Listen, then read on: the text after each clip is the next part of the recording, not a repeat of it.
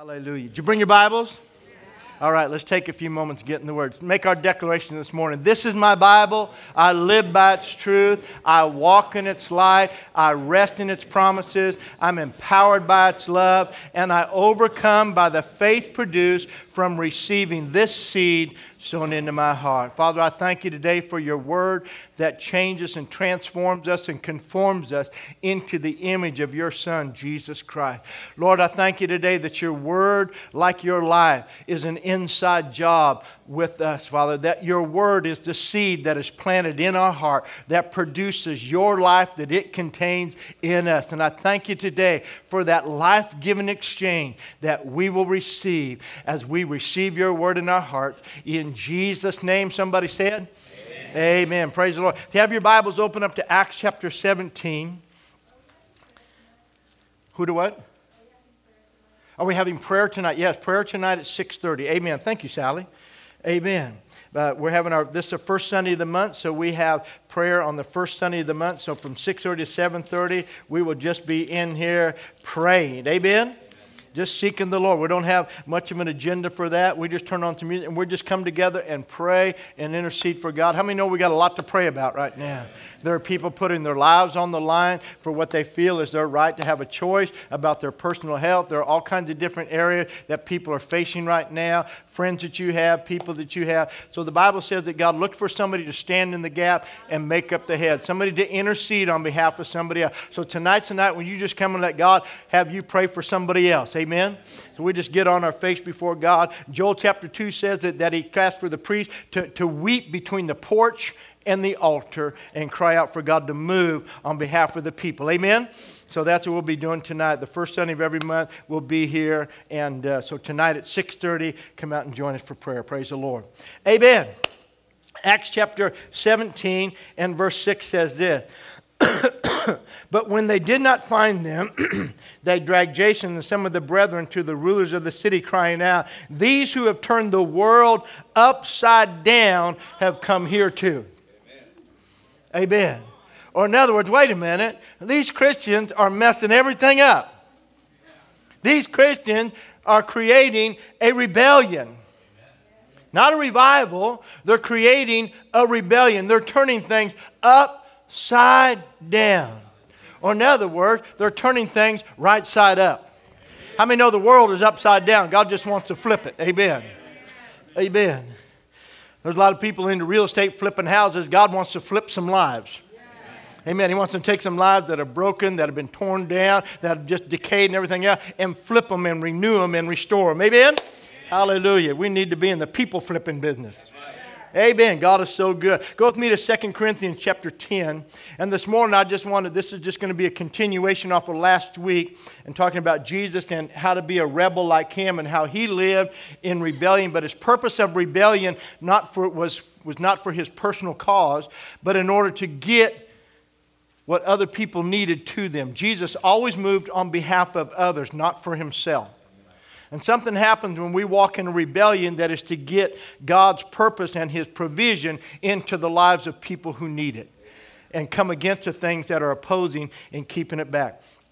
I put the Holman Christian Study Bible translation of this verse in your Bible, verses 3 through 5. And I want you to read it there with me because it's in the outline. And I just love the way this says it. For watch this. For though we live in the body, we do not wage war. Somebody say wage war.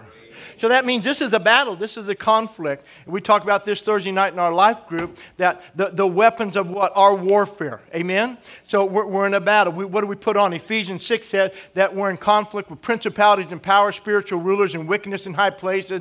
And we're dressed with what? The whole armor of God. Amen? And so we take those weapons and we do battle. So we're in a war. So watch what he said. We do not wage war in an unspiritual way, since the weapons of our warfare are not worldly, but they are powerful through God for the demolition of strongholds. I like that. To demolish the things that are strongly holding on. I like this. We demolish arguments and every high-minded thing that is raised up against the knowledge of God, taking every thought captive to obey Christ. and we are ready to punish any disobedience once your obedience has been confirmed. Or Paul saying to the church there at Corinth, when you get your lives right, then we will have some answers about the things you would like to see us make a decision over. Amen. But we're not just going to move in this stuff. You need to do your part first. And that's kind of what it works in good this morning. Because many times we want to rebel against outside things. But God says, hey, you need a rebellion right inside your own heart. You need to challenge some things right inside your own life and deal with that. So look with me. We all have areas of authority and control and tradition that war against us and war against the truth. And in order for us to walk in the truth of God's word, we will have to choose to rebel against them in order to break free and possess the fullness of our redemption in Christ. So what Paul's saying, there's a war that's going on personally in your life. So those strongholds are the thoughts, the ideas, the conditions, the authority, the control that have been interjected into your life. You live in a world that is constantly trying to condition you to believe a certain way. It's called identity, value, and direction.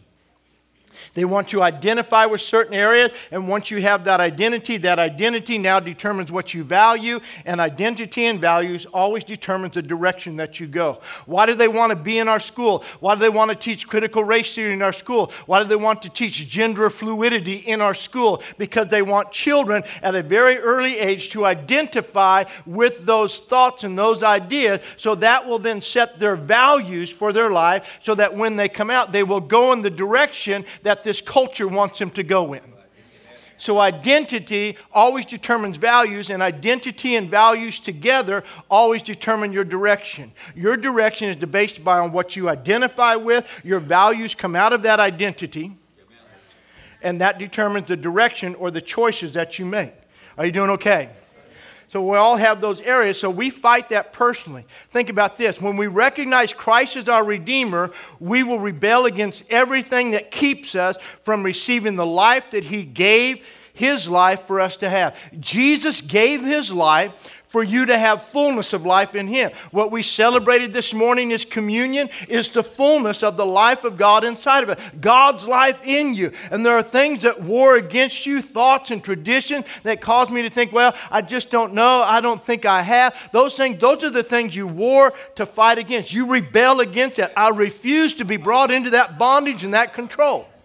So it takes a rebellion. Amen. So that's why I said last week, many times the church is praying for revival. Revival means to resuscitate something that's about to die. Well, I'm not about dead. I just need a good rebellion in my life. Amen. That kind of comes natural to me, and I'm trying to get it on you. Praise the Lord. So watch this.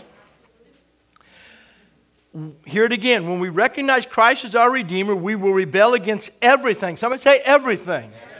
Everything that keeps us from receiving the life that He gave His life for us to have, and we will even rebel on behalf of others to get them to Christ. Something happens when I move out of just my life, and I'm probably going to hit you between the eyes this morning, but that's all right. But in this area, sometimes God tries to push us out of just being self-focused. Just my life. Something happens when I rebel against myself for myself. Of just being me for me. Just everything. Well, as soon as I get my life, as soon as I get this, as soon as I can get this, as soon as I can get that. Come on, live for something bigger than as soon as I. Live for something a little bit bigger than me, getting my life together so I could do something for this. And saying, God, I need God for me, for me, for me, for me. Just break out of that and say, God, I thank you. I am the redeemed of the Lord. Every need of my life was already met. I'm fully rooted and established in the truth of your word. The Lord is my shepherd. I do not want. Amen. And He's leading me. He's guiding me. Therefore, because I'm blessed, because I'm provided for, because I'm covered, because I'm just released and empowered with anointing to go to somebody else, then I can move on their behalf. Are you doing all right? Amen. So watch this. Think about this. The woman at Simon's house rebelled against the culture of her day to get to the feet of Jesus. For this woman, a known woman of improper conduct and character in the community, knew that even to come in there and to touch other people, she was putting her life on the line. She rebelled against all of that of her culture to get to the feet of Jesus. and something happens in our life. Some of you need to have that rebellion because you let the culture of the day and people's opinions and people's thoughts and what will happen if people see me there. You need to get free from people. You need to rebel. I've said this over and over lately, but adults live under greater peer pressure than teenagers ever do. Amen. Teenagers, you know, they want to have shoes and clothes and look like and do that. But we live so that we live in a house that people think is cool. We live under so much peer bondage. So that people think I got it. Amen. I remember when we first started the ministry here, my trade is concrete. So I poured concrete. I became a journeyman pouring concrete in 1974. So I've done it for a few years. Amen. And so when we started the church, I had to get a job. So I went and started pouring concrete with this guy that he felt sorry for me, and he had a roofing company. He said, Pastor, you're working way too hard pouring concrete and trying to plant this church. Why don't you come sell roofing for me? And that's a lot easier. They won't be so hard on you, and you'll have more energy to do that. And so I tried to sell roofing, and I would go into people's homes, and I found out most people were living a lie because they can't afford where they are. And so I go into their home, and this is back when almost all the houses in Cameron Park had shake roofs. How many remember cedar shake roofs? And so cedar shake roofs get the sun exposure, and they get these holes in them, and those holes then burn through the ultraviolet rays, burn through the asphalt paper underneath the roofing paper underneath there, and you get a leak in your house. And so I'm going on these people's houses, and I'm looking at the roofs, and they got leaks in the roof. But then I'm trying to tell them, you got a leak in your roof, and you need to spend about anywhere from $18,000 to $25,000 to get a new roof on your house. And they're trying to freak out, and I'm supposed to tell them, I can get you finance. They can't even afford to fix their roof. And they're struggling just to make the payment. Are you doing all right? But bless God, they're looking good on the outside. And so I could never close the deal. Because for me to close the deal, I'd have to put him into further debt. I said, man, I just couldn't. So I was starving, so I went back to pouring concrete. Because I can do that. I don't have to tell nobody. No. You just put that stuff on the ground, you pour it, it's hard, you go home, you're done. It's awesome. Amen. Don't have to worry about it. Glory to God. So watch this. So get free. The woman at Simon's house got free from what people thought about her. What about the 4 friends that rebelled and ripped the roof off a house to get their friend to Jesus?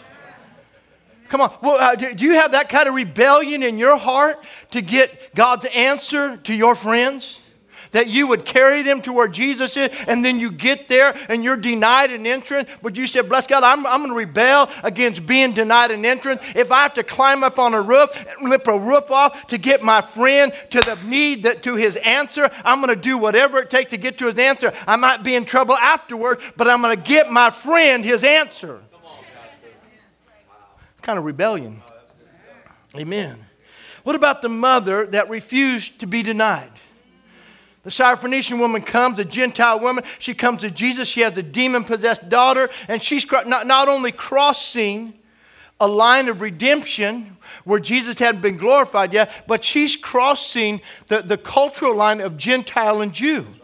So she's pressing into Jesus. I know who you are, and you are my answer. And Jesus said, I can't minister to you. I'm not sent to the Gentiles. I'm sent to the lost tribe of Israel. And this mama's just like, hey, I don't care. I'm in a rebel spirit right now. I'm rebelling on behalf of my daughter against culture, against tradition, the tradition of the day. The Jews have nothing to do with these. Are you listening to me? And even Jesus with the woman at the well, what did he do? He rebelled against the culture of that day. The Jews have no dealings with the Samaritan. The Jews had no dealings with the Gentile. And the lady saying, hey, I could care less about your answer right now. I'm not leaving here without my answer. And so she says, hey, and Jesus said, it's not right to take the children's bread and give it to dogs. And she said, well, I can trump you on that. Even the dogs eat scraps that fall from the children's table. And she kept pressing, and through her rebellion of refusing to accept no for an answer.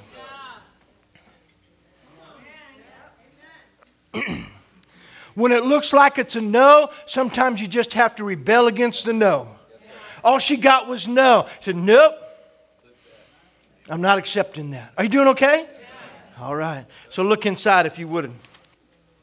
To rebel means to resist or to rise against some authority, control, or tradition. What is tradition? Tradition is defined by this: the handing down of statements, beliefs, legends, customs, information. You know, it's been handed down in our church. We read it, and I always like it because we read these scriptures. I remember when Jesus told the people of that day, you through your tradition have made the word of no effect. We'll go, man, those people were really religious. Let me just tell you this. You, through your tradition, have made the word of God of no effect. If the word isn't working in your life, don't get mad at me. I'll just tell you what Jesus said. It's probably because of tradition. You have traditional thoughts that cripple God's word. You have things that put controls and limits on what you believe for. You have things that become an authority over your mindset that nullify the power of God's word. They've been handed down to you. They're handed down from generation to generation. Listen to this, especially by word of mouth or by practice. A story that has come down to us by popular tradition. Something that is handed down. A long established or inherited way of thinking. Amen. Years ago when the Word of Faith movement got stirred up again, because it's always been a Word of Faith movement. That's why you've heard me say it all the time. People say, are you one of those faith churches? I said, what's the option? If we're not a faith church, what's the option? One lady asked me that one day on the phone call to answer. Are you a Word of Faith church? I said, no, we're a fear, doubt, and unbelief church. Come here and we'll just help you destroy your life.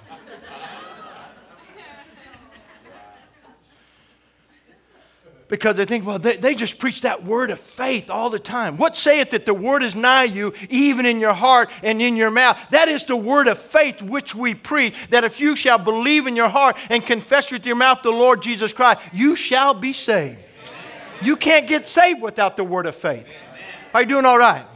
Amen. Amen. So watch this. Oswald Chambers says it like this. Let me just go back up. Think about this. A continuing pattern of cultures, beliefs, and practices. Tradition is a continuing pattern. And sometimes you need to rebel against that pattern being continued in your life. And I've shared it like this with the men and with others. And this is sometimes what you have to do. In 1983, we'd been in the ministry for 2 years in Boerne.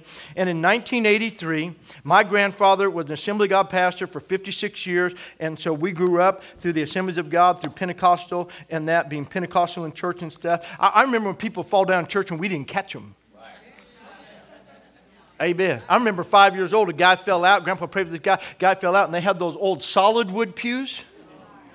Man, he fell back, hit his head on the corner, the arm side of that thing. And I'm like 7. I'm like, whoa. That dude's going to have a headache and a lump. Amen. If he gets up. But nobody caught him, and he got up. No bump, no lump, no headache. Amen. So in dealing with that, now I'm not saying we're going to do that. We'll still catch you. Amen. But, so that's my tradition. So at 25, when I went back to church, I went to Assembly of God Church. I got saved in Assembly of God. I got baptized in the Holy Spirit. I believed in the doctrine they were teaching me. You doing all right? I believe that's my heritage. That's my family tradition. Are you with me? Some of you, that's what the church you've been to. You're in the tradition of your family. And some of you coming to this church, you were raised in a totally different tradition than what I'm preaching to you right now. And it's messing with you. And so in that, so we go to Boerne, California. We're there for 2 years, and then this whole transition takes that whole church falls apart. Pastor resigns, everybody leaves, moves out of town. It was crazy. And so we stay there. A new pastor comes in, and then he takes me out for breakfast one morning, and he says, "Hey, have you ever thought about going into some of these outlying areas where there's never been a Pentecostal work?" And I said, "No, I've never had that thought, sir." He said, "You should have that thought." I said, "Are you trying to get rid of me?" He said, "Basically, yes." So anyway, we go. We're sitting there, and that's on a Wednesday morning. So we go to Wednesday night church. Wednesday night after church, these two families who would come down from from Bieber down to Bernie, 45 miles, and they had Assembly of God background, so they would come to the Assembly of God church there in Bernie and worship with us when they could with the weather. Well, we became friends with them, the Jamesons and the Mulholland, and so after church, several of us went out to Pie and Coffee. How many remember Pie and Coffee after church? We went out to Pie and Coffee after midweek service. We go into the restaurant. These two families are sitting there, and how many remember the days of brother and sister? So we walk in there, and they go, Brother Preacher, come here. And I go, what's up, guys? Good to see you. And they go, hey, our pastor just resigned. You should come be our pastor. I said, is that right? And so now this is Bieber, California. This is a thriving metropolis of 500 people in between Bernie and Alturas, 90 miles east of Redding on Highway 299. Called Big Valley. Amen. And it is. It's Big Valley. It's an awesome area and stuff. But it is actually an area. Now watch this. It is an area where there had never been an established Pentecostal work. And this pastor who thought he was trying to get rid of me is actually being used by God. And so I told Sue, I said, hey, that's interesting. And we're praying about what to do. And that we've been waiting on the Lord. And I said, I think I'm going to apply for that. I'm going to go up there and check that out. And so she looked at me and goes, God will have to speak to me in an audible voice. I said, okay. So I just went ahead. And I sent these people my resume. Well, I'm Pentecostal. Their tradition handed down with them is all that died with the apostles. And so I come in and I preach to them. And my charming, bubbly personality wins them over. And I preach to them for 8 weeks. And they have me keep coming back. After I preached for them the first week, you heard me say I have bubonic plague? So I preached for them the first week, and the following weekend, I go fishing with the guy. And we go out to this little pond. We're catching some bass up there in the mountain ponds up there. And so on Tuesday, I'd gotten a job again in concrete, setting forms on a cogeneration plant there, running a foundation crew. And so I'm working there. And on Tuesday, next thing you know, I'm like having these weird symptoms. And I kind of pass out. So I go home. Next thing you know, they take me to the hospital. And I have bubonic plague. I contracted bubonic plague. I got bit by a flea fishing. Carried by a squirrel that got bubonic plague. And so, why? The devil doesn't want the message to be preached. So, trying to take me out. So, they put me in the hospital for 7 days. I come out of that. So, when people say, what about COVID? Dude, I've had bubonic plague. You're freaking out about something that has a 99% survival rate. Dude, I've had bubonic plague. I've had hepatitis C. All that stuff. I am invincible. No, I'm teasing. Anyway. But in that area, so we're there. So I go back. After 8 weeks, I said, you guys need to make a decision. And this is what I told them. I said, hey, you don't believe what I believe. But I'm not coming here to make you believe what I believe. This is what I will do. I'll preach the word, and I'll never compromise God's word. And those people voted me in 100%. They had no idea what they were getting. And for 6 years, we had an outpouring of God's Spirit. We had miracles. It just was amazing what God did there. But what happened is we just went back and we opened the Word. And we had people who'd been raised their whole life with traditions handed down. And God sent them a rebel. And we preached the Word. We had people in their 60s and 70s getting baptized in the Holy Spirit. I had a guy raised missionary Baptist. Missionary Baptists don't believe in anything. In fact, if you go to a missionary Baptist church, you have to get rebaptized because they don't even count your baptism as working anyplace else except in their church. So you got to get rebaptized in their church again to get the real one. Yeah. So this guy's raised missionary Baptist. His wife is a Christian Scientist. She's raised Christian Science. I mean, that's a confused couple. Amen. So he didn't believe in anything, and she believes it's all in your head. Amen. So moving right along. So they both get saved, baptized in the Holy Spirit. He's now giving prophetic words in church. Amen. Our worship leaders that time, Marcia was raised to believe that tongues was of the devil. Her grandfather said, anybody speaks in tongues are of the devil. We'd been there a year, and her husband gets filled with the Holy Ghost, and I'd tease her all the time, the devil is in your house. And then all of a sudden, then she gets baptized with the Holy Spirit. So one after another, God begins to pour out His Spirit because God will rebel against your tradition to get the truth and the fullness of redemption into your life. Are you doing all right? And sometimes He'll send crazy people like me to help you. Glory to God. Are you doing okay? So think about that. Listen to what Oswald Chambers says this about an example of traditional thought that we must rebel against to be of use to God. It is the tradition of our right to ourselves. You've been taught traditionally, culture teach. You live in a me culture. Look at what's happening in our world today. Everything is about my identity. Acknowledge my identity. I don't care whether it's race, whether it's gender. I don't care. Whatever it is, everything is about my identity. Acknowledge my identity. And all that does is creating division and separation and conflict. Amen. 1 Corinthians 6 verse 19 says this, do you not know that you are not your own? If you name Jesus Christ as your Lord and Savior, that means you have been bought. You partook of communion this morning. And if you partook of communion this morning, this is the price of your redemption. Jesus paid to redeem you. And in paying for you, He paid the price that qualifies Him to be the Lord of your life. And you were bought with a price. Therefore, you are not your own. So glorify God in your body. Are you doing okay? So listen how Oswald Chambers says this. This is powerful. He says there's no such thing as a private life or a place to hide in this world for a man or a woman who is intimately aware of and shares in the sufferings of Jesus Christ.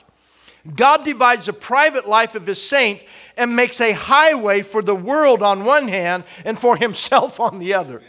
Glory to God. God says, here's what I'll do. I'll divide your life and I'll drive right through the middle of you. Amen. With the needs of the world that is around you. Hallelujah. Listen to this. No human being can stand that unless he is identified with Jesus. We are not sanctified for ourselves. Hear this. We are called into intimacy with the gospel. And the things that happen that appear to have nothing to do with us. But God is getting us into fellowship with Himself.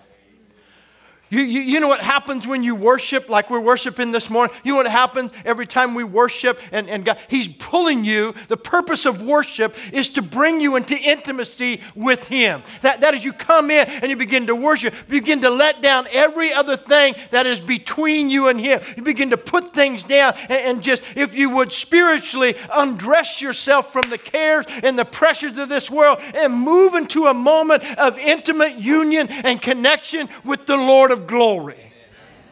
Hallelujah. So there can be a transition of life to life and an impartation of life to life.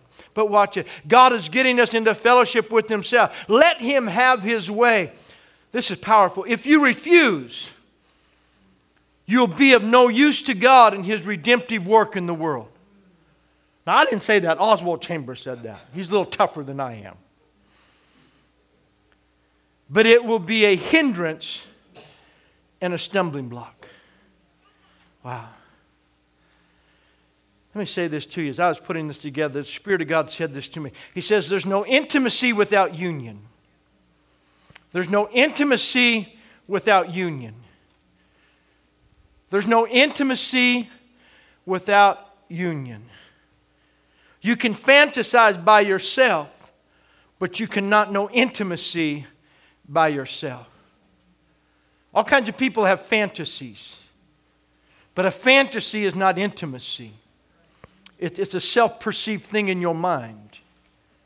You can only have intimacy through union, through connection, through becoming one. The two shall become one. Which is why one of the main things in our culture is so messed up. because we have defiled the union between a man and a woman.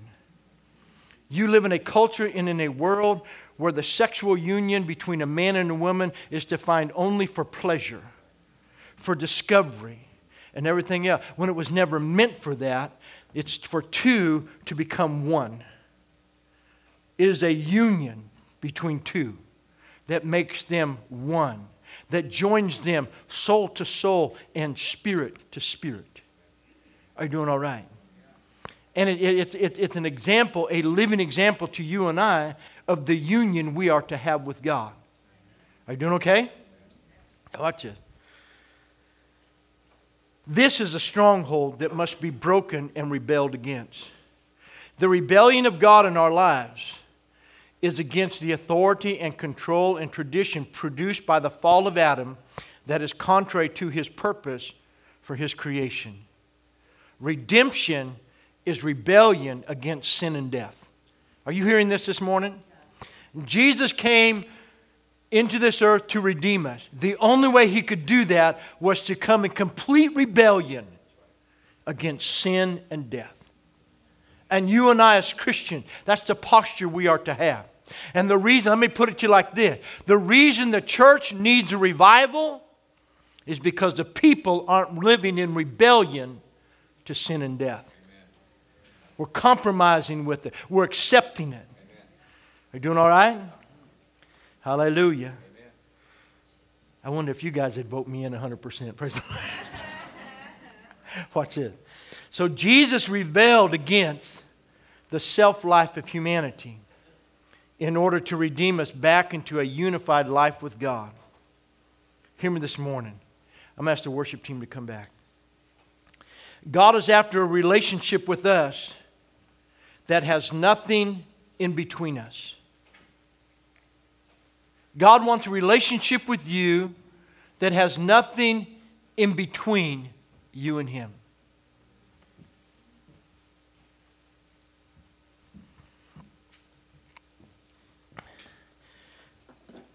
When was the last time you just wanted to be with God? Lord, I just want you. I don't want you to listen to my plan. I don't want listen to you to hear my vision. I don't want you to meet my needs. I don't want you to answer my prayers. I don't want anything from you. I want nothing from you. I just want you. You know, Mel, you were doing that before service. Could you do that? I just want you. I don't have an agenda. I have nothing. I just want you. In 42 years of marriage with my wife, the greatest enjoyment of our life is when it's just her and I and nothing else between us.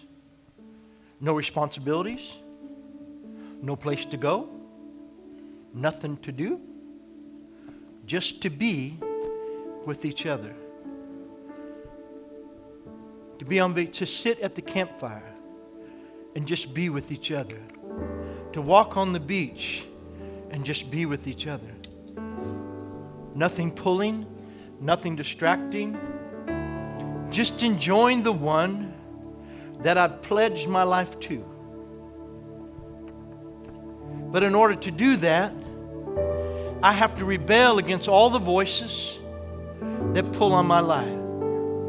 I have to rebel against all the tasks, all the responsibilities, all the things that want to come between, just to be with her. Just so we can be one with nothing between. And the moments that we spend together as one are the moments that solidify and strengthen our relationship. So that when the pressures and the challenges of this life come,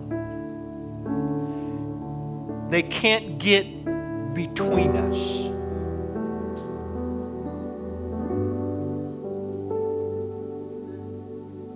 I was driving up this morning, and somebody needs to hear that. I don't know whether you're online or here.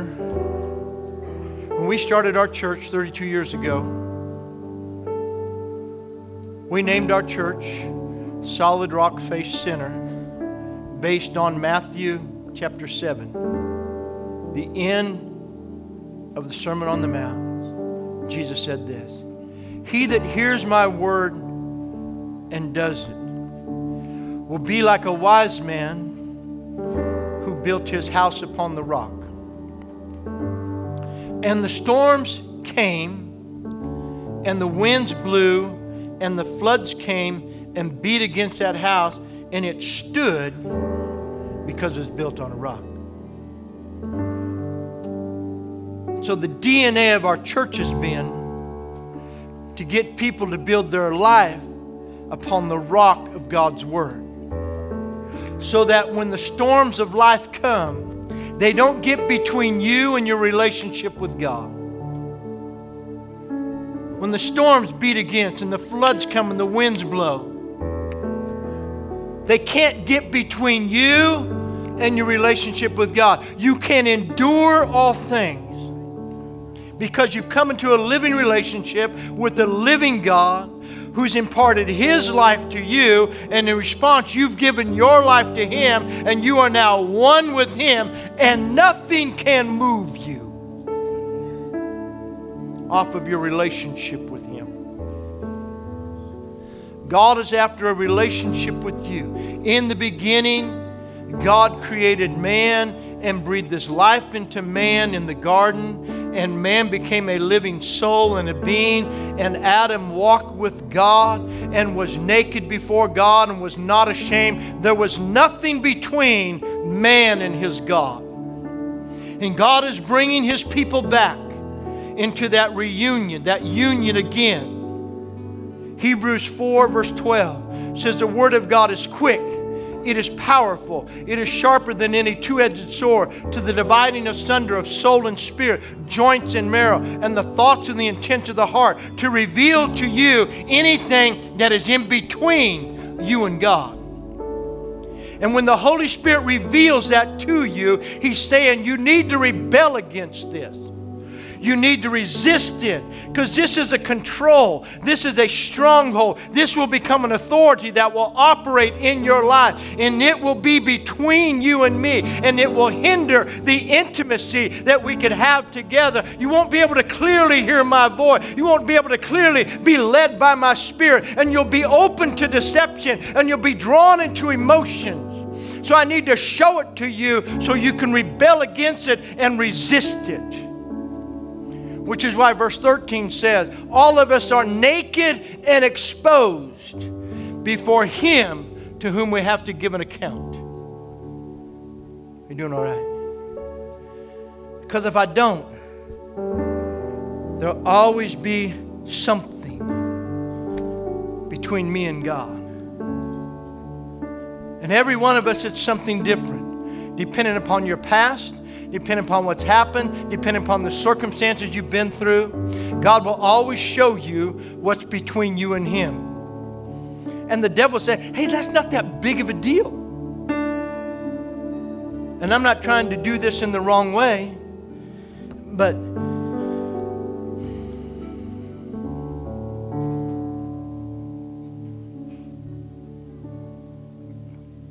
a few weeks ago I talked to you about substance. Being people of substance. It's that presence of God that is imprinted into our lives when we spend time face to face with Him. A relationship with a man and a woman is a face-to-face relationship with something in between.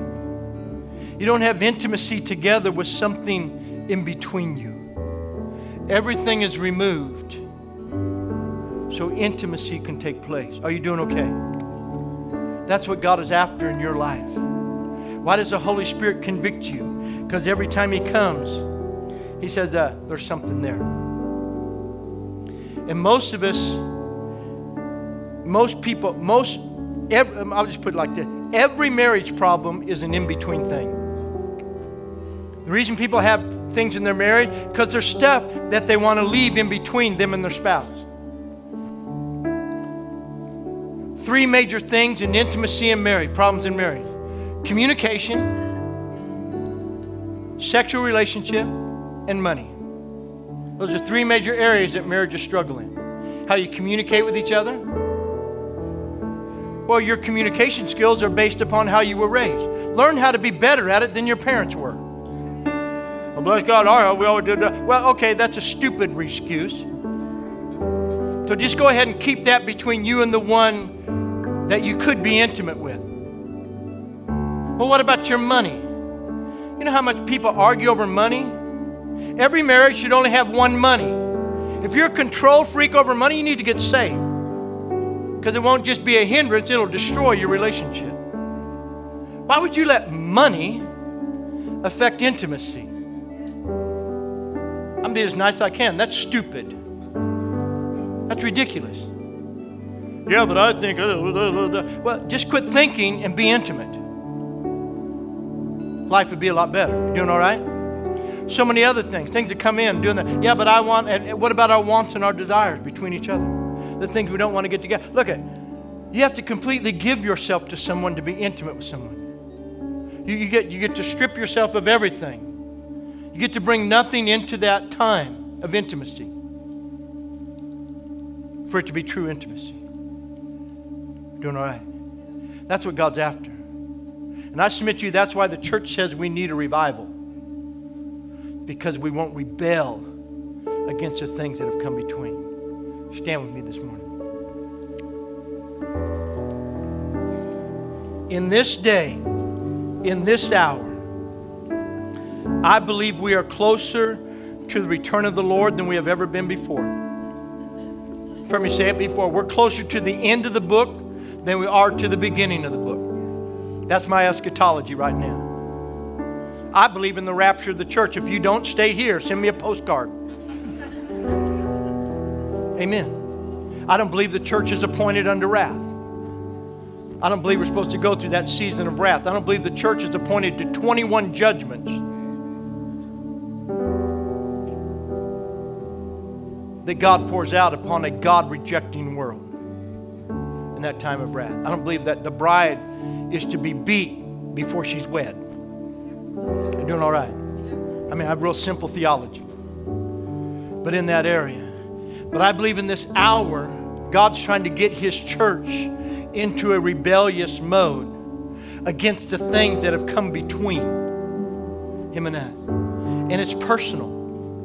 And if God can get one person to rebel, and another person to rebel, and another person to rebel, and another person to rebel, then what will happen is those people will begin to move into an intimacy with Him with nothing between. Everything that's been there in their life, whatever's been between them, all that stuff, people will lose it, and that'll begin to fall out, and God will get in there. And to what? The purpose of intimacy was so that life can be transmitted. It's for the purpose of new life. Are you doing okay? Let me put you like this. Do you understand that ministry, what I'm doing right now, is always spoken of in the masculine gender? And that the body of Christ, the ones you minister to, are represented in the feminine gender. Because when masculine and feminine come together, it's for the impartation of seed that produces new life. So, there's a seed to be sown and a seed to be received for a new life to come forth. But in order for that to happen, the things that get between. What's gotten between you and being able to receive ministry? Do you have a bad church experience? That's between you and God now and going to church? You have bad memories from the past? Most of you, after being 32 years here, I only have a couple people that have been with us for 30 years. People, that's life. People transition. So most of you have come in, and every one of you has a past someplace if you don't. But you have to think. But what's between you and your concept of intimacy with God and fellowship in the body? This is really good this morning. But see, until that goes away, the church won't be able to produce. The church won't be able to produce new life. And so sometimes you have to rebel. I refuse to let my pastor. Wait a minute. I had a pastor tell me, you ought to leave. I'd spent 3 months raising money to move that sucker out from Kansas. I preached and kept the church together. The whole thing fell apart. I stayed there, preached for this guy, raised the money to move him out, get him out there, held a congregation. And he gets there, he goes, could you leave town, please? Amen. I just smiled. Sure. I don't know where I'm going to go, but hey. But then the next night, see, if you let nothing get between you and God, then that night you walk into a restaurant and said, hey, God says, hey, as long as you stay with nothing in between you, I can take you to the next adventure I have from you. I'll take you into a place of excitement and I'll use you for my glory. And then you go to a church where people say, hey, I don't believe none of that. That's okay. I won't let what you believe get between me and God and what I believe. I just believe God can break that down and God can move in your life and God can use you to birth a move of God where there's never been a move of God.